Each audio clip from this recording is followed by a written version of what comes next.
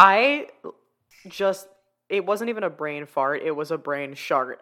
I have been using the same recording platform for like 3 years now, and I still, just now, just forgot how to start recording, so.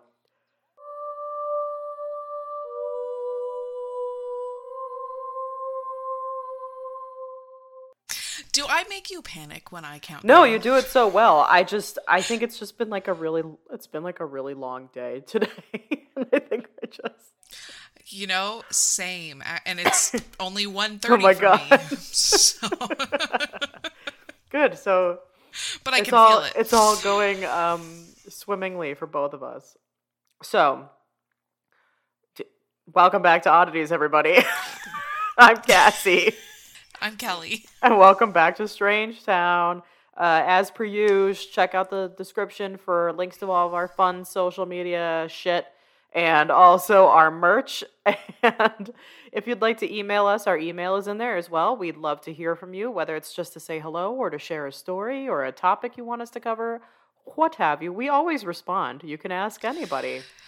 Yep, because we get really excited when we hear from you guys. At least I do. I see an email about a story time or a topic suggestion or anything. I'm like, 100%. My heart like skips a beat and I start sweating profusely because I'm happy.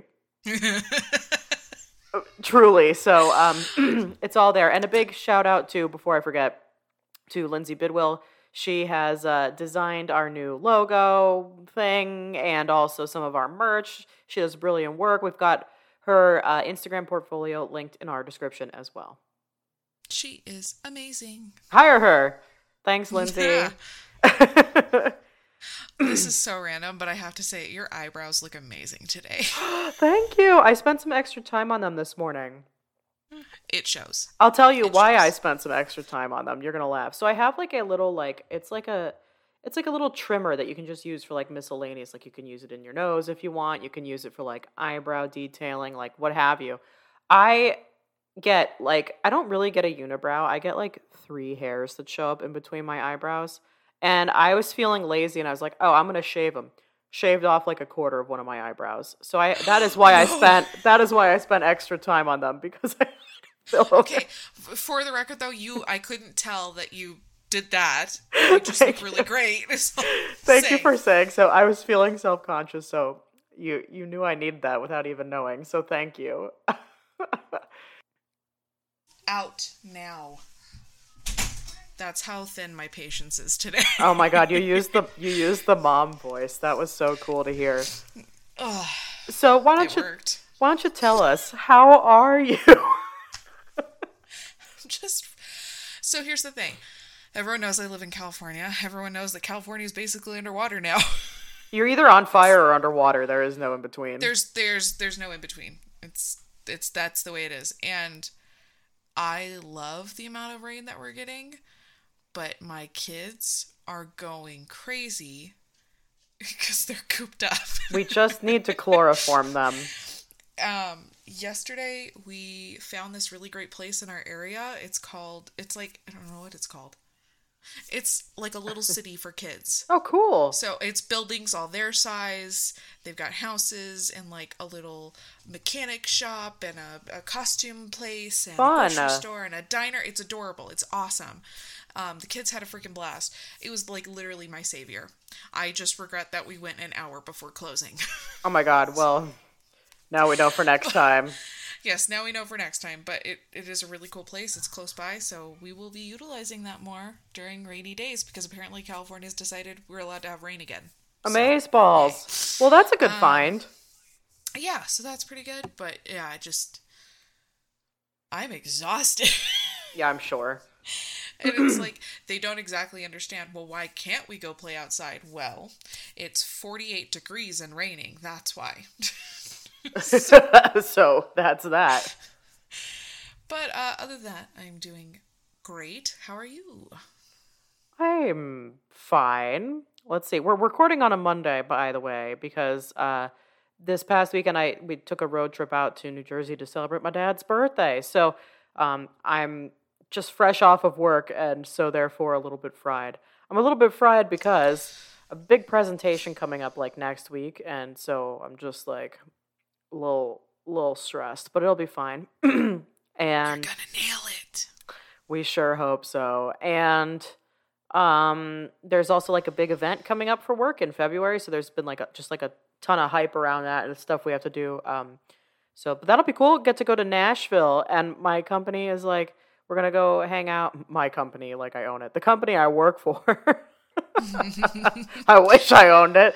The company that I work for, we're gonna go to a saloon one night. I'm pumped. That's exciting. You better believe I'm getting some bedazzled ass cowboy boots to wear. Like, I'm gonna yeehaw the fuck on up into there. You need to get the bedazzled fringe jacket. That's like a very in thing that I'm seeing right now. Okay, where can I find it though? Because like people keep mentioning it, and I'm like, fuck yeah, like I'll wear that shit. I'll do research and send you links. Thank you. I appreciate it. Because I'm good at that. I'm really good at finding crap. You're great at a lot of things, first of all. Second of all, thanks. I do appreciate that. Otherwise, I'm gonna get like an all black fringe jacket because it's just all black everything all the time for me. Black like my soul. Mine too. I mean, at least we match. That's right. And let's see, anything fun to share? Corey. This is a fun fact for everybody. Corey had never seen the show Friends, so we've been making our way. I have all of them on DVD. I'm dating myself, but we've been watching them. I love this so much, and I just wish that I could witness it unfold of him watching it. He loves it. What I love more than anything is the fact that Michael and I were obsessed with that show when we were all living in the same city. Oh my god. So, like, the amount of times we actually watched it and, like, just managed to miss when Corey was hanging out with us to watch it. I love that. Yeah, he really loves it. And we are on the final season. We're getting there. But what we just realized the other night is I actually had, in fact, started this without him. So, like, he missed, like, the whole first season. So now when we finish, we have to go back to the first season. Gotta do a little wraparound. Just a little wraparound. We love a beginning and we love an end. So... Little fun fact, seriously, we've watched it so many times, my husband and I, and Lego came out with the set of I love coffee, that. The coffee Central shop. Perk. Yeah, and so we built that while watching the reunion. Oh, which fun. was fun. And then we haven't built it yet, but we have the apartments now. Oh my god, shut up. They make all of that. Yes, and you bet your ass we will be watching Friends while building the Of course, naturally. It's the only way to do it. So it's our date nights. That's what we do. We send the kids to bed and we build Legos. I love that. Well, obviously send pictures when it's done. All of them, I should say, when they're done. I have a china cabinet just filled with Legos. Oh, I know you mentioned that. I love that. That's so fun. Who's your favorite friend? I'm between Phoebe and Joey. Okay. I think they have a lot of great things that just like go over everyone's heads. Yeah. Kind of a thing. You know what I mean? Like they have some really good lines that just everyone decides to miss. I know. So. I like Chandler and Joey, I think. And I really liked it when they were living together, like towards the beginning. They are a fantastic duo. They are. They truly are. Yeah. Wow. So, well, here we are, 8.5 minutes in, as per usual, right on track. Actually, this is fast. This is fast for us. Wow. Look at us. I have a lengthy and heavy topic, but one that I'll inevitably make many jokes about in between. Same. It's you too. I don't know that it's lengthy. I mean, how many pages? Well, I mean, to be fair, mine's only lengthy because I put it in like really large font for some reason. So okay. Easier to read? I do that. I think I honestly just wasn't paying attention to what the fuck I was doing, as per usual. I have 3.5 pages. Oh my god, mine's literally 22 pages right now. Okay. So this is in my handy dandy little book. I love it. Do you want to? I think I started last week, didn't I? I think you did because we were going to end on a conspiracy. Conspiracy! I didn't say it right. Anyway. I like what you just did. That was like bluesy. You're like, conspiracy! I like that. I love that. Why don't you take it away, my friend? Well, I'm going to be surprising you and surprising our listeners. I decided this week to do a surprise part 2 to my last week's. Is it Marie Laveau? No, it's not. Oh.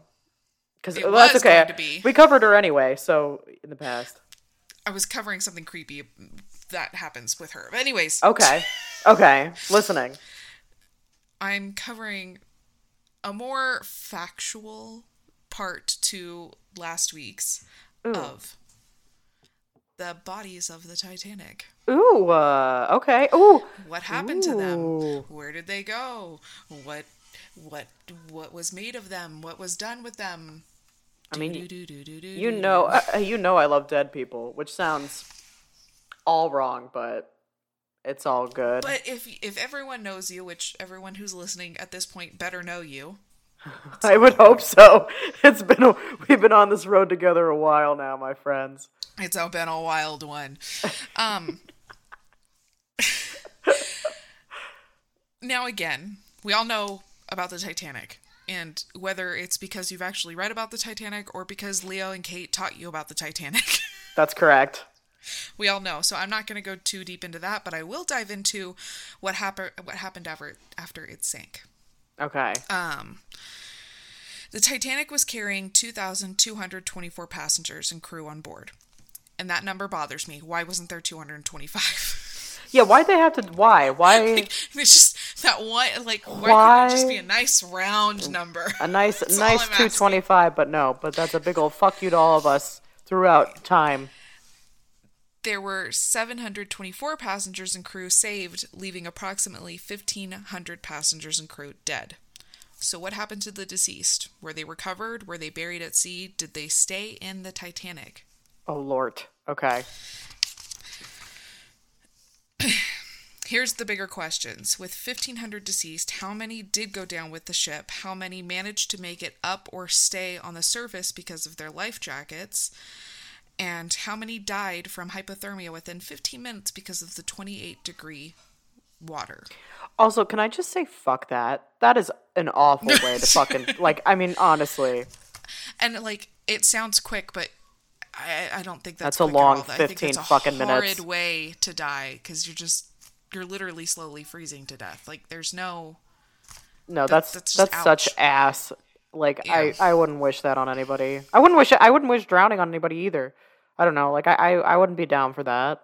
No. One fact is that 340 bodies were recovered, which means 1,160 bodies were never seen again. Oops. But that doesn't necessarily mean that they went down with the ship. 3 days after the sinking, a ship by the name of the Mackie Bennett set sail from Nova Scotia, Canada, to recover the bodies, but didn't arrive until 4 days later, meaning it had been an entire week since the sinking before the bodies were even recovered. Oh my god, well what about currents and everything? And that's the hard part, and I think that's why it took them longer to find them, that timeline. The deceased were exposed in the ocean. Yeah. In the natural elements, in the sun, birds, creatures. Yeah. They weren't in pristine condition, to say the least. I'm sure. In total, the Mackie Bennett recovered 306 bodies, another boat recovered 22 bodies, another boat recovered 6, and another boat recovered 3 more, floating in a boat 200 miles away from the crash site a month later. Oh, God. So it's pretty impossible to know exactly how many went down with the ship or floated away, really. Like, I mean, when you think about it, currents, wind, life jackets, they're going to float. And so who knows where other bodies may have ended up. Some of the bodies that were recovered were too disfigured to be able to identify, so they were wrapped in canvas and weighed down and put back into the ocean for a sea burial. Approximately 166 bodies they did this to. The ones that they did decide there was hope for, they were embalmed on the Mackie Bennett, and they were placed in coffins, and the funeral home in Nova Scotia that was responsible, wait for it. Oh my god. But there's a Titanic. John Snow Company. Shut up! Do they know nothing?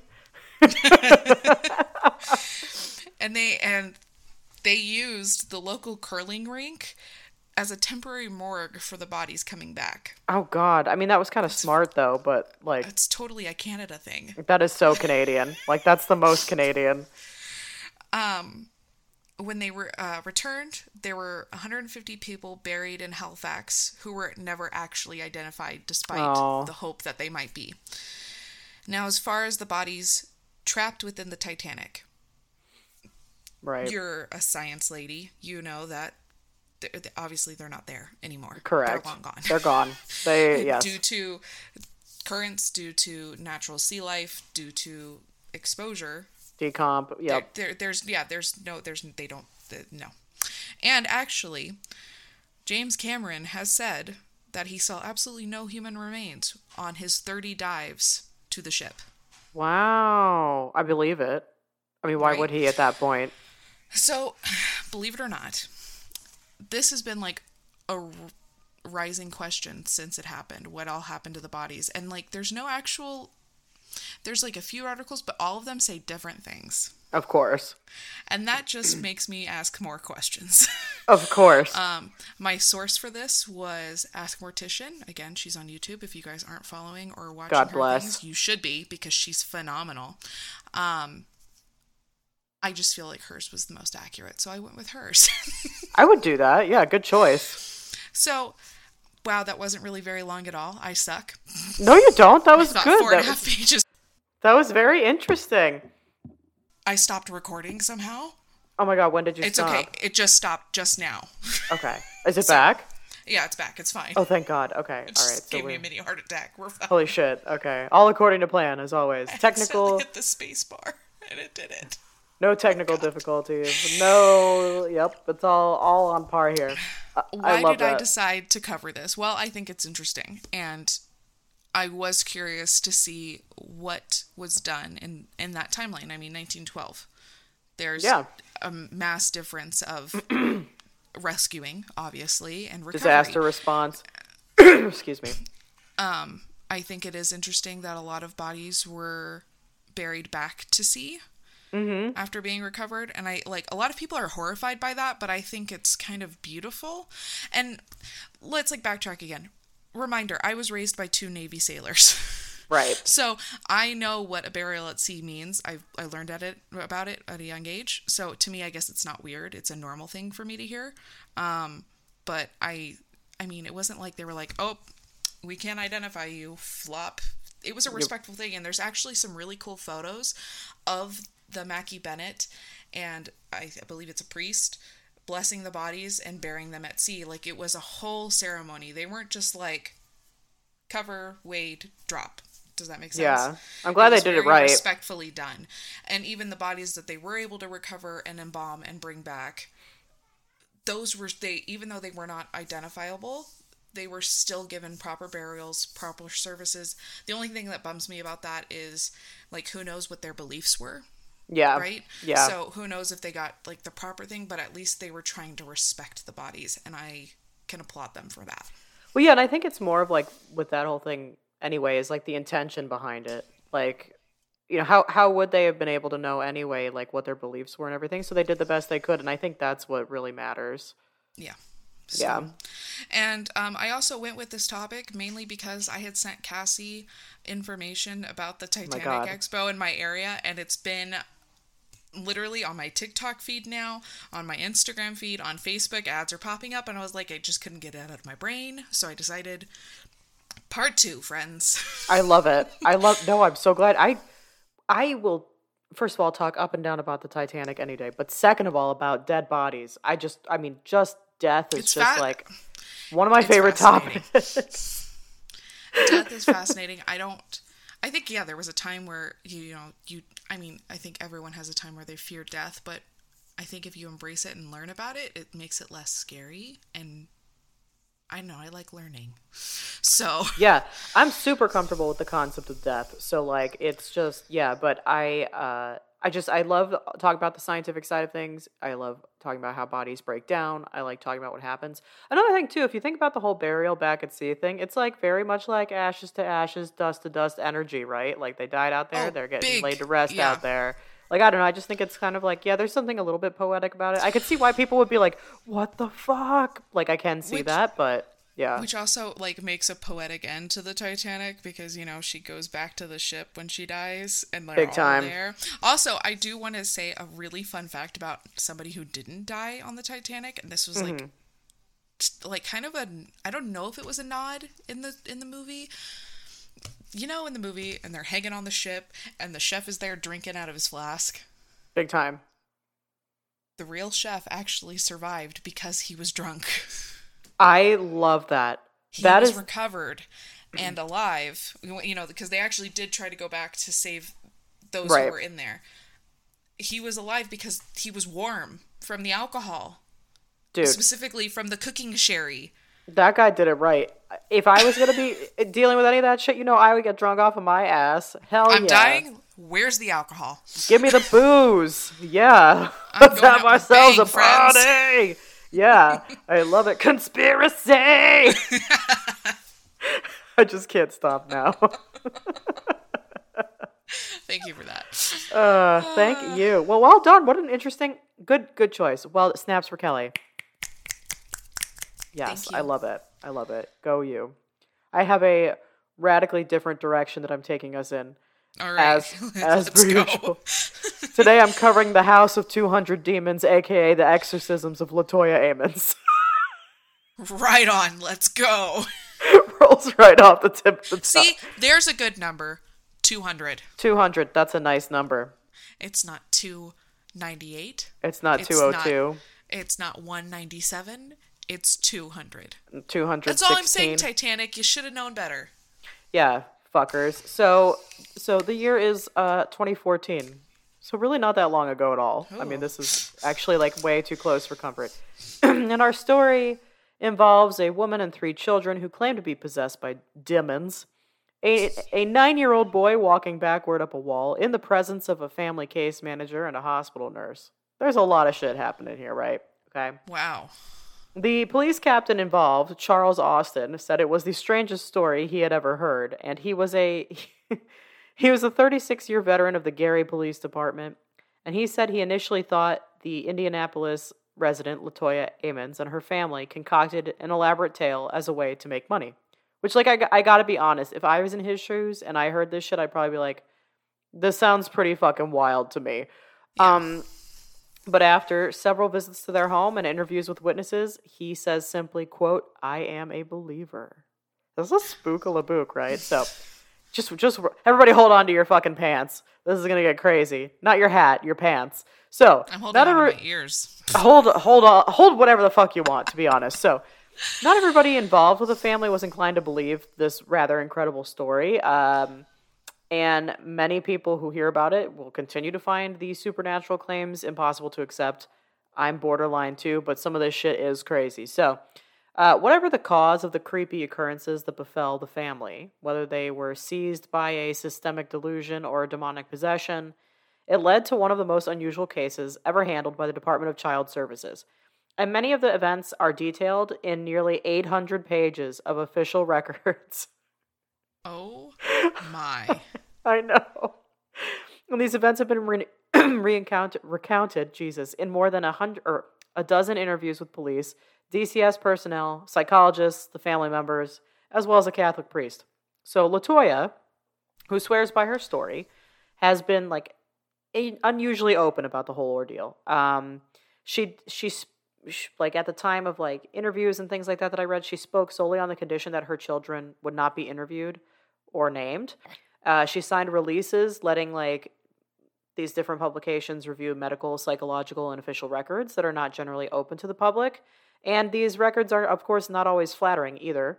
And furthermore, the family's story is made only more bizarre because it involves, like I said, a DCS intervention, a string of psychological evaluations, a police investigation, and ultimately a series of exorcisms.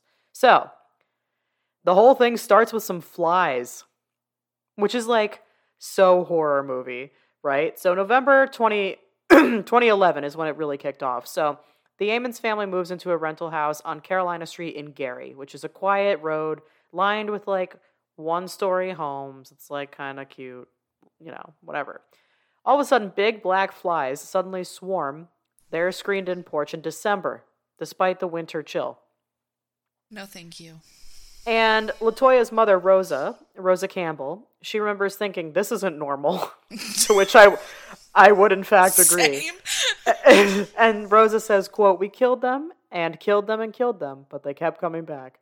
You're right, Rosa. That shit's not normal. We can't have that. And there were other strange things happening, too.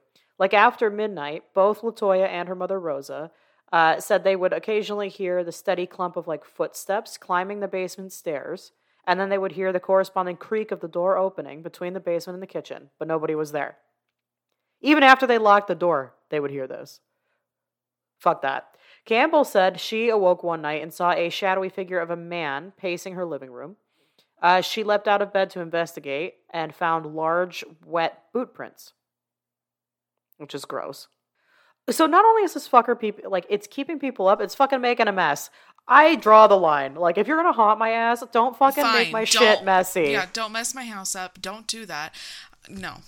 Like, fuck off. Be polite, at least. Yeah, Jesus. So come March 10th, 2012, so we're now several months into this shit, the grandmother, Rosa, she says the family's unease starts to turn to, like, true fear. Which, by the way, at this point, I would already be afraid. It wouldn't be unease. I would be well past the point of unease. Like, it would have... I would have, like, saw the flies and I would have been like, what the fuck? Anyway. March 10th, 2012. It's about 2 a.m. Normally, Rosa Campbell, the grandma, LaToya Ammons, the mom, and her children would have been asleep. It's 2 a.m., but they were mourning the death of a loved one with a group of friends. And so LaToya, who was in Rosa's bedroom, startles everybody by screaming for her mother. Rosa says she ran into her bedroom, where her then 12-year-old granddaughter and a friend were staying. LaToya and Rosa said the 12-year-old was levitating above the bed, unconscious. Okay? Demons. According to their account of events, LaToya and several others surrounded this chick who's just like, floating. Just floating like you do. And they start praying. And Rosa says she remembers being, like, very afraid. Eventually, the granddaughter descends onto the bed. The girl wakes up with no memory of what happened. And then both LaToya and Rosa said the people who were visiting that night refused to return ever again, which, like, I mean... Same. If this legitimately happened and I saw this shit, I'd be like, yeah, hell fucking no. Like, no thanks, bye. The grass is in fact greener. Yeah, like, here's some holy water, and also, by the way, drink it. Like, cleanse it from the inside. So, Rosa remembers telling LaToya, like, that they needed help. Like, they needed to talk to somebody who knows how to deal with this shit. They didn't know what the shit really was that they were dealing with, but they knew it couldn't be normal and felt, yes, it was something supernatural. So they call local churches. Most of them refused to listen. So, rude. Very rude. Eventually, after listening to Rosa and LaToya talk about the house and visiting it, officials at one church tell them that the Carolina Street house has spirits in it. It's like, well, you don't say if this shit is actually happening. So they recommend the family cleans the home with bleach and ammonia and then use oil to draw crosses on every door and window. I don't know. Anointing with oil. That's a thing, yeah. That's a thing, but, like, the bleach and ammonia... Doesn't that create Isn't that like chemical... That's a terrible thing to combine. Yes, you can die from that. Okay, thank you for confirming that. So thanks to the church. All right. So anyway, LaToya says, like, cool. She pours olive oil on her 3 children's hands and feet. She smears oil in the shape of crosses on their foreheads, and then they do the windows and shit.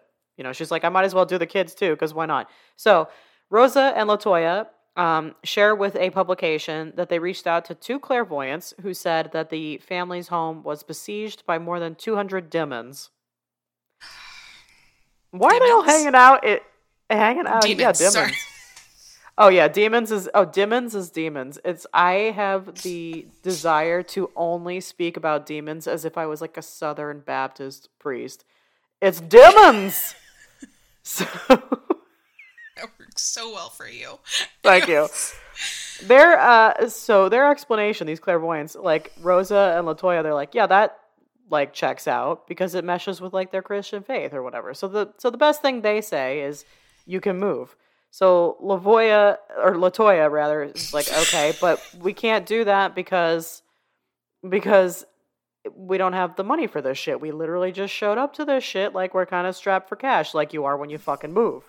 So instead, she takes another clairvoyant's advice and makes an altar in the basement, like you do. So she sets up a little end table with a white sheet. She places a white candle and a statue of Mary, Joseph, and good old Jesus on it.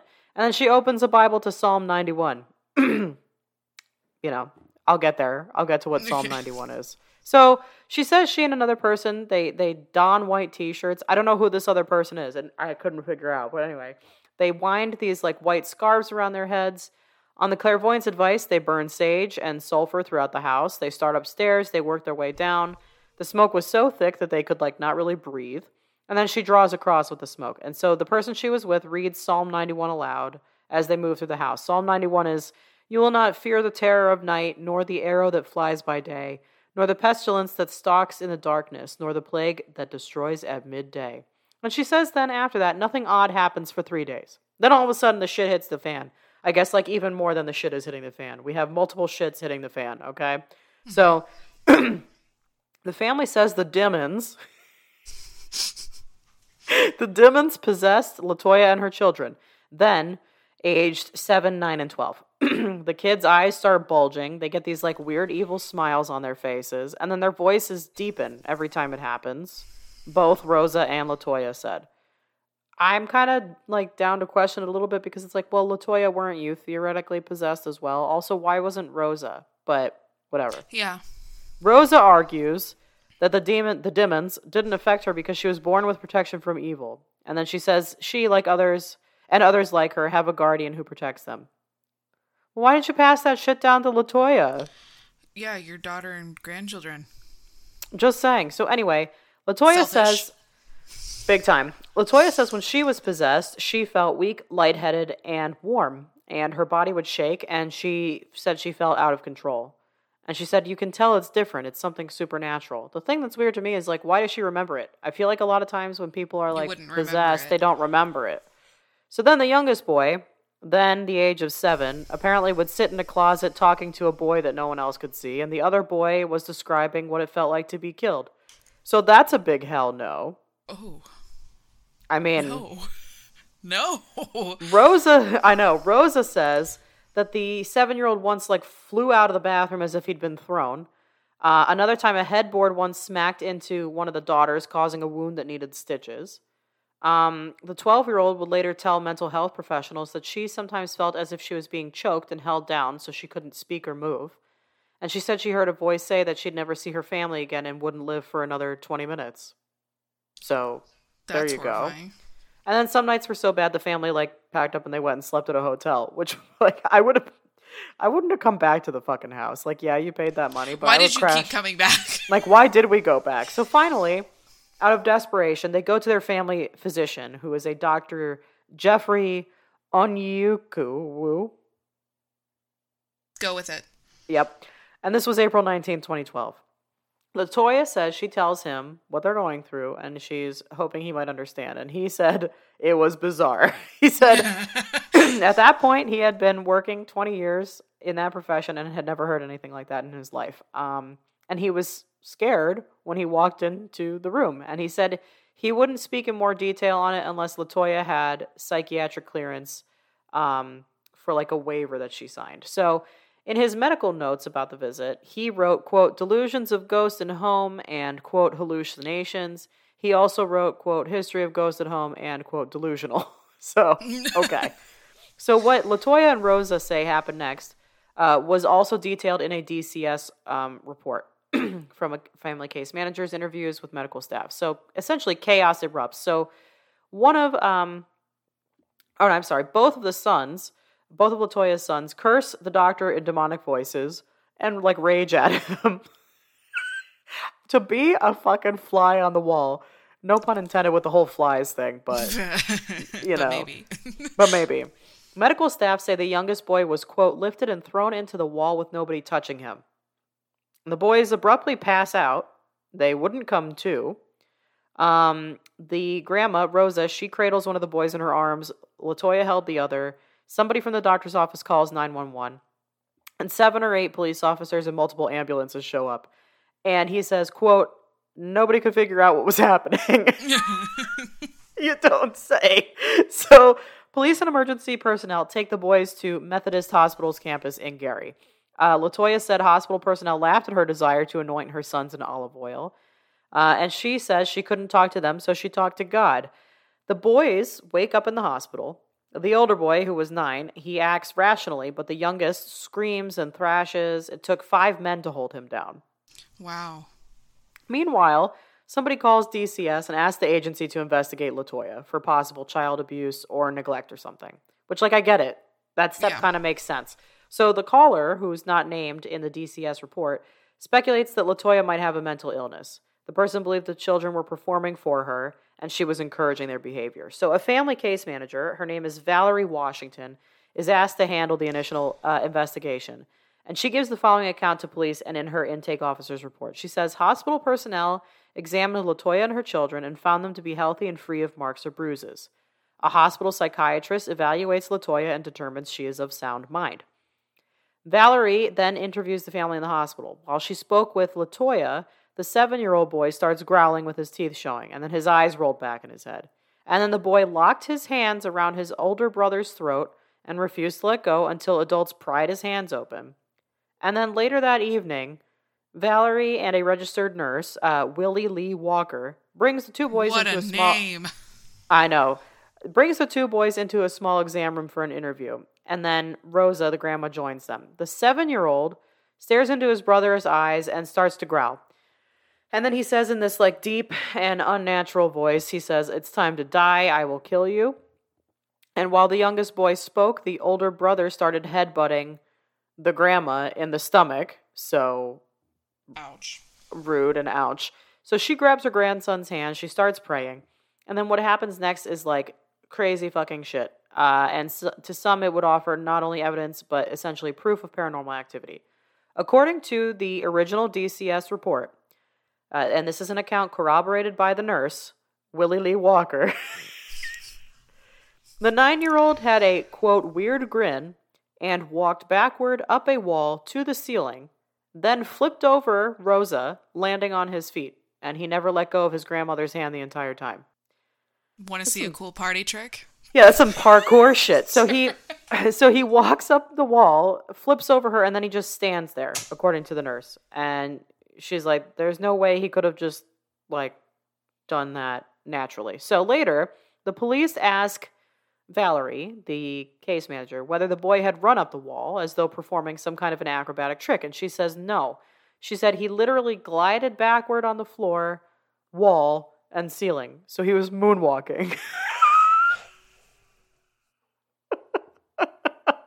Again, want to see a cool party trick? Literally the coolest. So she told police she was scared when it happened and ran out of the room. And the nurse ran out of the room with her. So she said they didn't know what was going on. They said it was crazy. Everybody's got to go. So according to the case manager's report, they tell a doctor what happened. And the doctor, who didn't believe them, asked the boy to do it again. And the nurse said he didn't feel that the kid could do it again. He was like, this kid wasn't himself when he did that. So, no. The boy says he doesn't remember what happened and couldn't do it, according to the case manager's report. So, the nurse, who said he previously believed in demons and spirits, thought the boy's behavior had, quote, some demonic spirit to it, but also was the result of a mental illness. Why does it always go back to that? Yeah, sure. There's some demon energy here, but, they're mentally ill. So let's chalk it up to the long list of things that we don't try and understand about mental illness. So anyway, a police report quotes the case manager saying she believed there could be an evil influence affecting the family. So then LaToya spends the night at the hospital with her 7-year-old while the grandma, Rosa, takes the daughter and older son to a relative's home in the same town. The next day was the youngest son's 8th birthday. Happy birthday. So DCS officials asked the grandma to bring the 2 older children back to the hospital, presumably to talk more about what happened. The family celebrates the family celebrates the boy's birthday by singing and eating a miniature cake. Just in the middle of all this shit. Then, because cake makes everything better, you guys. That's the bottom line. Cake. I know. And then LaToya says the case manager told them the children wouldn't be going home. DCS took the emergency step of taking custody of the children without a court order. All the children were experiencing spiritual and emotional distress, according to the form that was filled out. And so LaToya shares that she and her children cried because they didn't want to be separated. And she said that they'd already been through so much and fought so hard for everything that it was obvious that they were a team and they were breaking up the team. Whatever. So then we're April 20th, 2012. Reverend Michael Magano was leading a Bible study in his living room that morning, and he receives a call from the hospital chaplain. Could you imagine? So Magano had been the priest at St. Stephen Martyr Parish in Maryville for more than 10 years, but had never received a request like this. And the request is, essentially, to perform an exorcism on the 9-year-old. So Magano agrees to interview the family after a Sunday Mass a few days later. Yeah? I'm confused. I thought you said this was in... Did you just say April 20th, 2012? Yeah. I thought this was in 2014. This lasts up until 2014. It starts in 2011 and lasts up until 2014. I got confuzzled. Sorry. No, that's my bad. So the first step, Magano says, is ruling out natural causes. So, like, snaps for him. Because, I mean, that's good. We like a logical priest. Far and few between. So, so he visits LaToya and Rosa in their home, April 22nd. For 2 hours, they detail this whole phenomena for him. And then, all of a sudden, the lights start flickering in the bathroom. And the flickering stops each time Magano walks over to investigate, which he attributes to a demonic presence. And he says, it must be scared of me. Of course. The interview was interrupted again when Rosa points out Venetian blinds in the kitchen swinging even though there's no air current. So the priest also said he saw wet footprints throughout the living room. LaToya complains about having a headache. Magano says she convulsed when he placed a crucifix against her head. And then after a 4-hour interview, the priest says he's convinced the family was being tormented by demons. He also believed that there were ghosts in the house too. So everybody's just hanging out in this house. There you go. He blesses the house before he leaves. He prays, he reads from the Bible, blah, blah, blah. And then he tells Rosa and LaToya to leave because it's not safe. So they moved in with a relative for, like, just temporarily. So then, less than a week later, they're back in the house to let the DCS case manager check the condition of the home. And she asked to bring a police officer with her. So 2 other officers, one each from Gary and Hammond police departments, asked to join out of professional curiosities. So LaToya refuses to go inside, but Rosa agrees to accompany the group. So the kids were still with DCS. It's just them. So the main floor has 3 bedrooms, a living room, a bathroom, hardwood floors, a small open-style kitchen, and then a door in the kitchen that led to the basement, which I talked about before. And the basement has concrete floors. Directly under the stairs, however, is a dirt floor, and the concrete around it was jagged, like it had been broken. The makeshift altar that LaToya had created was still in place, along with rings of salt that she poured against the basement walls to dissuade the demons, theoretically. Rosa tells officers that the demons seem to emanate from beneath the stairs. How she arrived at that conclusion, I don't know, but I mean, I guess it looks spooky, so, like, I could see it. The police captain shares that he believed in ghosts and the supernatural, but said he didn't believe in demons. And he changed his mind after visiting the home. So while interviewing Rosa, one of the officer's audio recorders malfunctioned. The power light flashed to indicate the batteries were dying, even though the officer had just placed in fresh batteries prior to them coming to the ship. Another officer recorded audio, and when he played it back later, heard an unknown voice whisper, "Hey," according to police records. That officer also took photos of the house. In one photo of the stairs, there's a cloudy white image in the upper right-hand corner. When he enlarges the photo, the cloud appears to resemble a face. And then the enlargement also reveals a second green image that police say look like a female.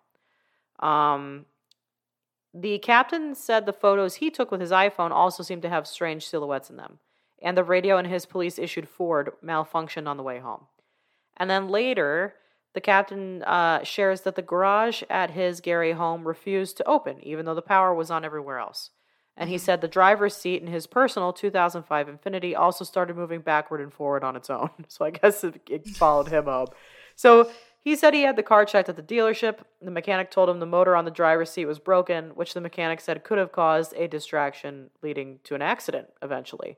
So, the captain says he finds himself starting to believe in these claims of paranormal activity, whatever. So, mental health professionals evaluating LaToya and her children still remain skeptical. So, DCS outlines a case plan. They petition for temporary wardship of the children. The request is granted. They find that LaToya neglected her children's education by not having them in school regularly.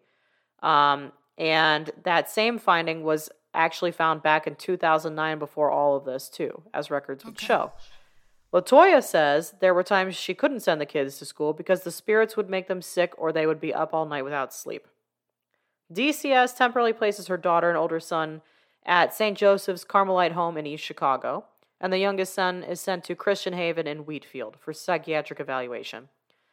Clinical psychologist Stacy Wright, who evaluated the youngest son, says the boy tended to act possessed when he was challenged, redirected, or asked questions he didn't want to answer.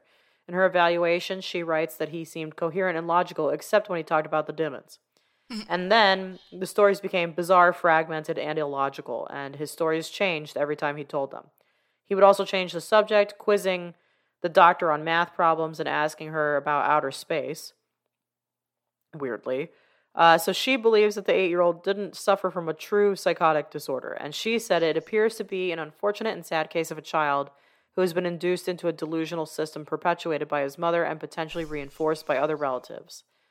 A separate psychologist evaluates the daughter and older son and comes to a similar conclusion independently.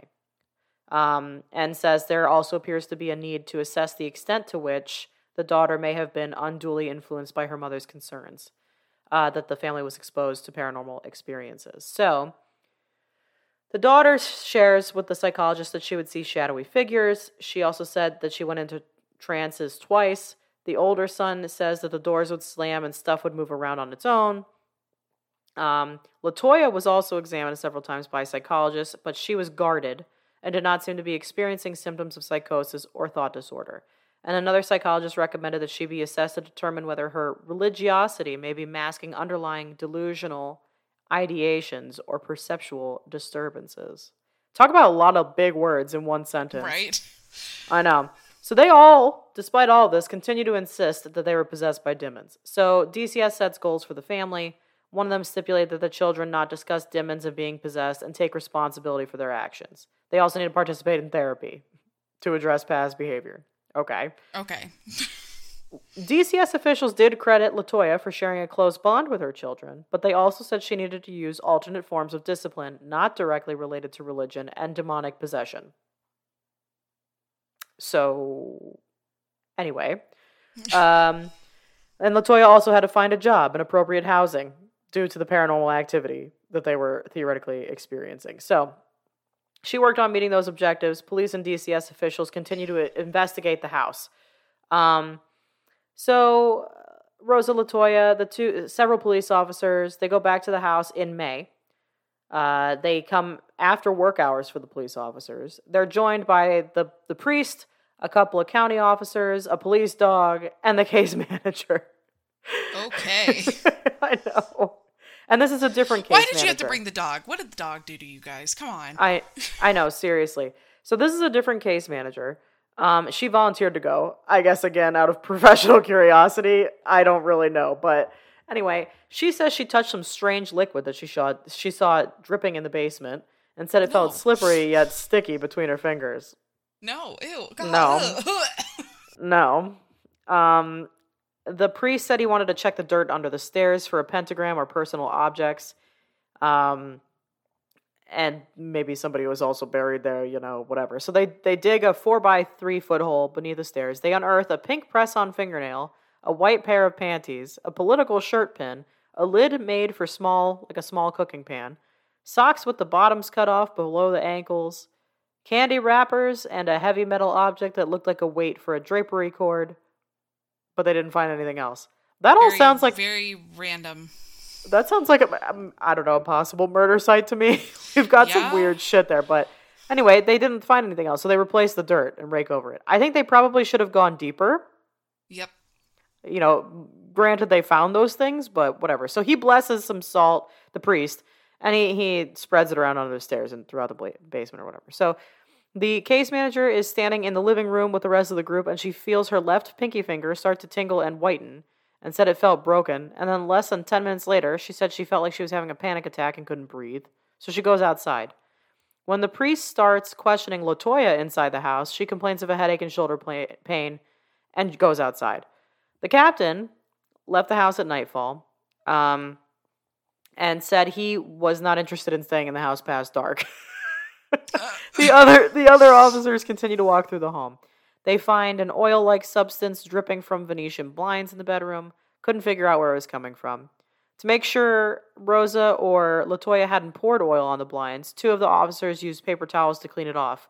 They sealed the room for 25 minutes, stood nearby so nobody could walk in, and then when they went back in, it had reappeared on its own. So that's interesting. And then here comes the exorcism. So the priest says, in all of his time, he had never seen an exorcism actually authorized by a bishop in the Diocese of Gary. But, and there's also, like, mixed things saying, like, people aren't sure whether, like, this person actually ever received an approval for an exorcism. It's a whole thing. Yeah. So, anyway, the bishop tells Magano to contact other priests, see if they've done exorcisms, whatever. There's, like, a lot of barking up trees and weird shit with this.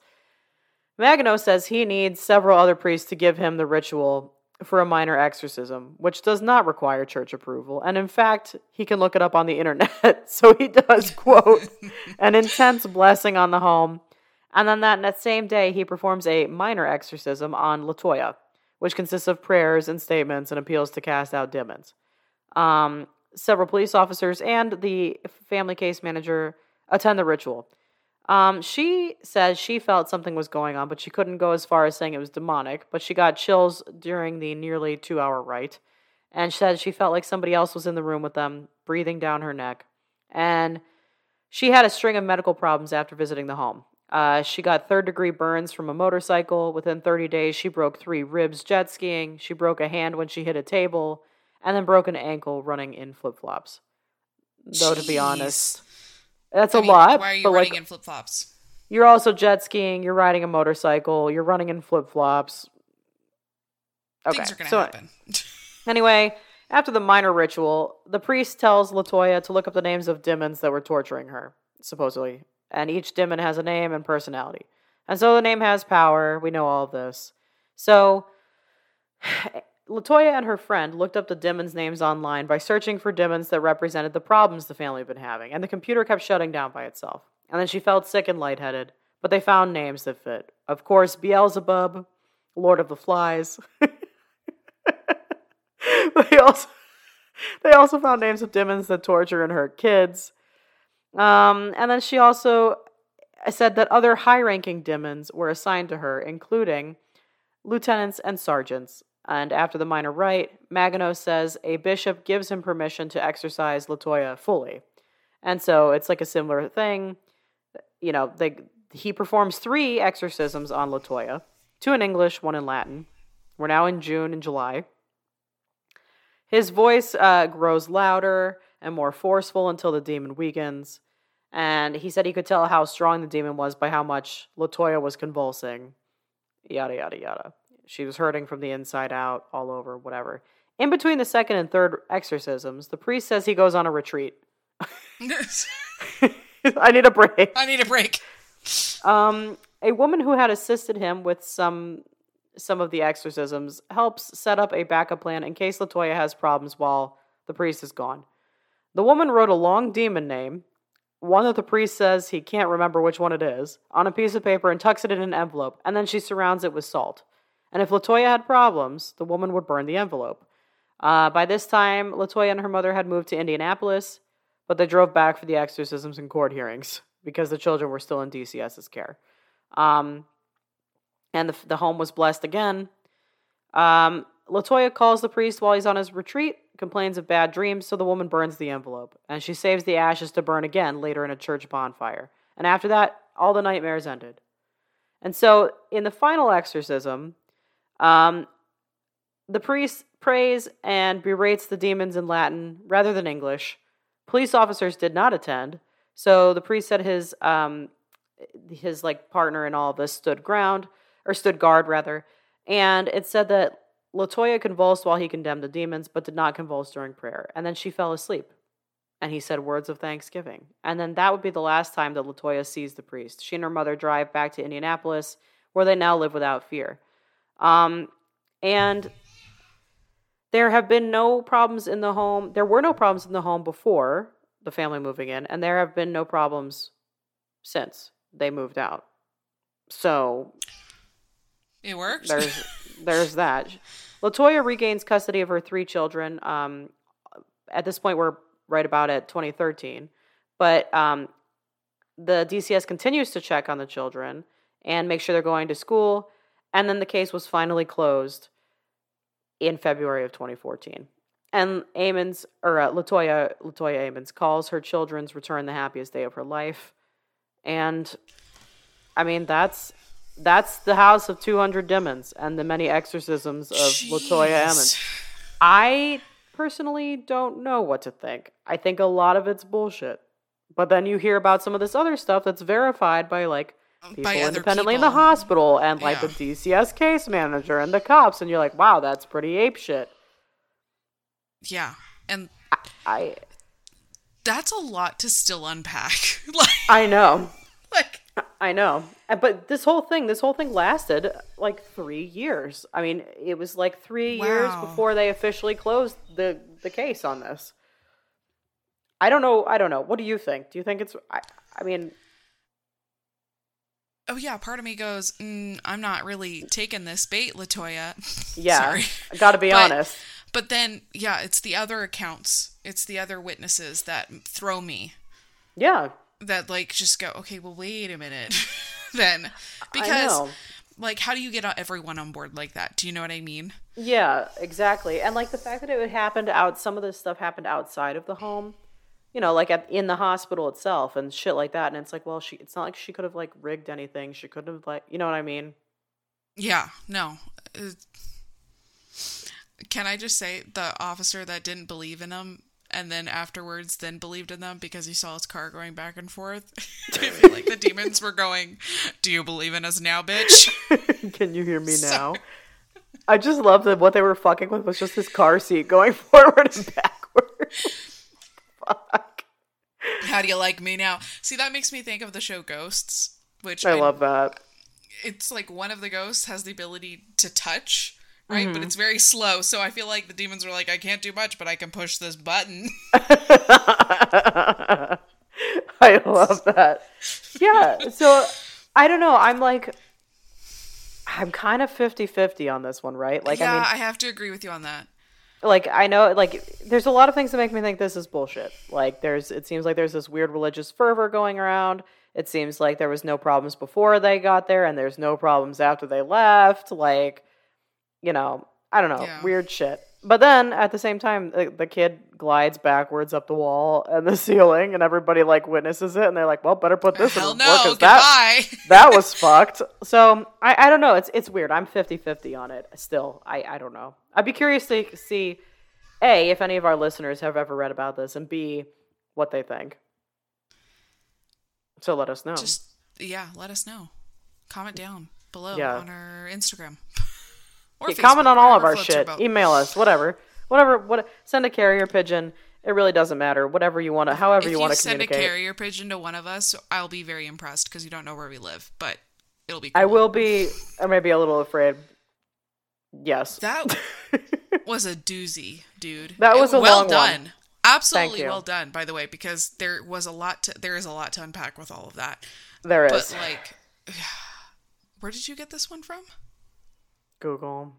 I don't even remember what I looked up. I think I looked up like crazy true exorcism stories or something, you know, like you do. And I just found this, and it was like the house of 200 demons, and I was like, "What the fuck?" I'm sold. Fine. Do I think that there are 200 demons in that house? No, but I think I don't know. Maybe was some shit going on. I really don't know what to think. I mean, it was also weird shit they found under the stairs. Yeah. But who's to say they didn't put that shit down there either? Like, yeah, who's to say they didn't? The pink press-on nail? That's yeah, seems weird. Yeah. And then, like, they find all this shit and they're like, guess we'll stop digging. It's just random stuff. No, you keep going at that point. Like, what okay. So, anyway, that's just, I'm 50-50. Long story short. Wow. There you have it. I don't even know what to say. Like, reading back over it again, now my mind is like going in circles. So before I have a stroke, I think we'll end it there. I think I'll say until next time. Stay strange.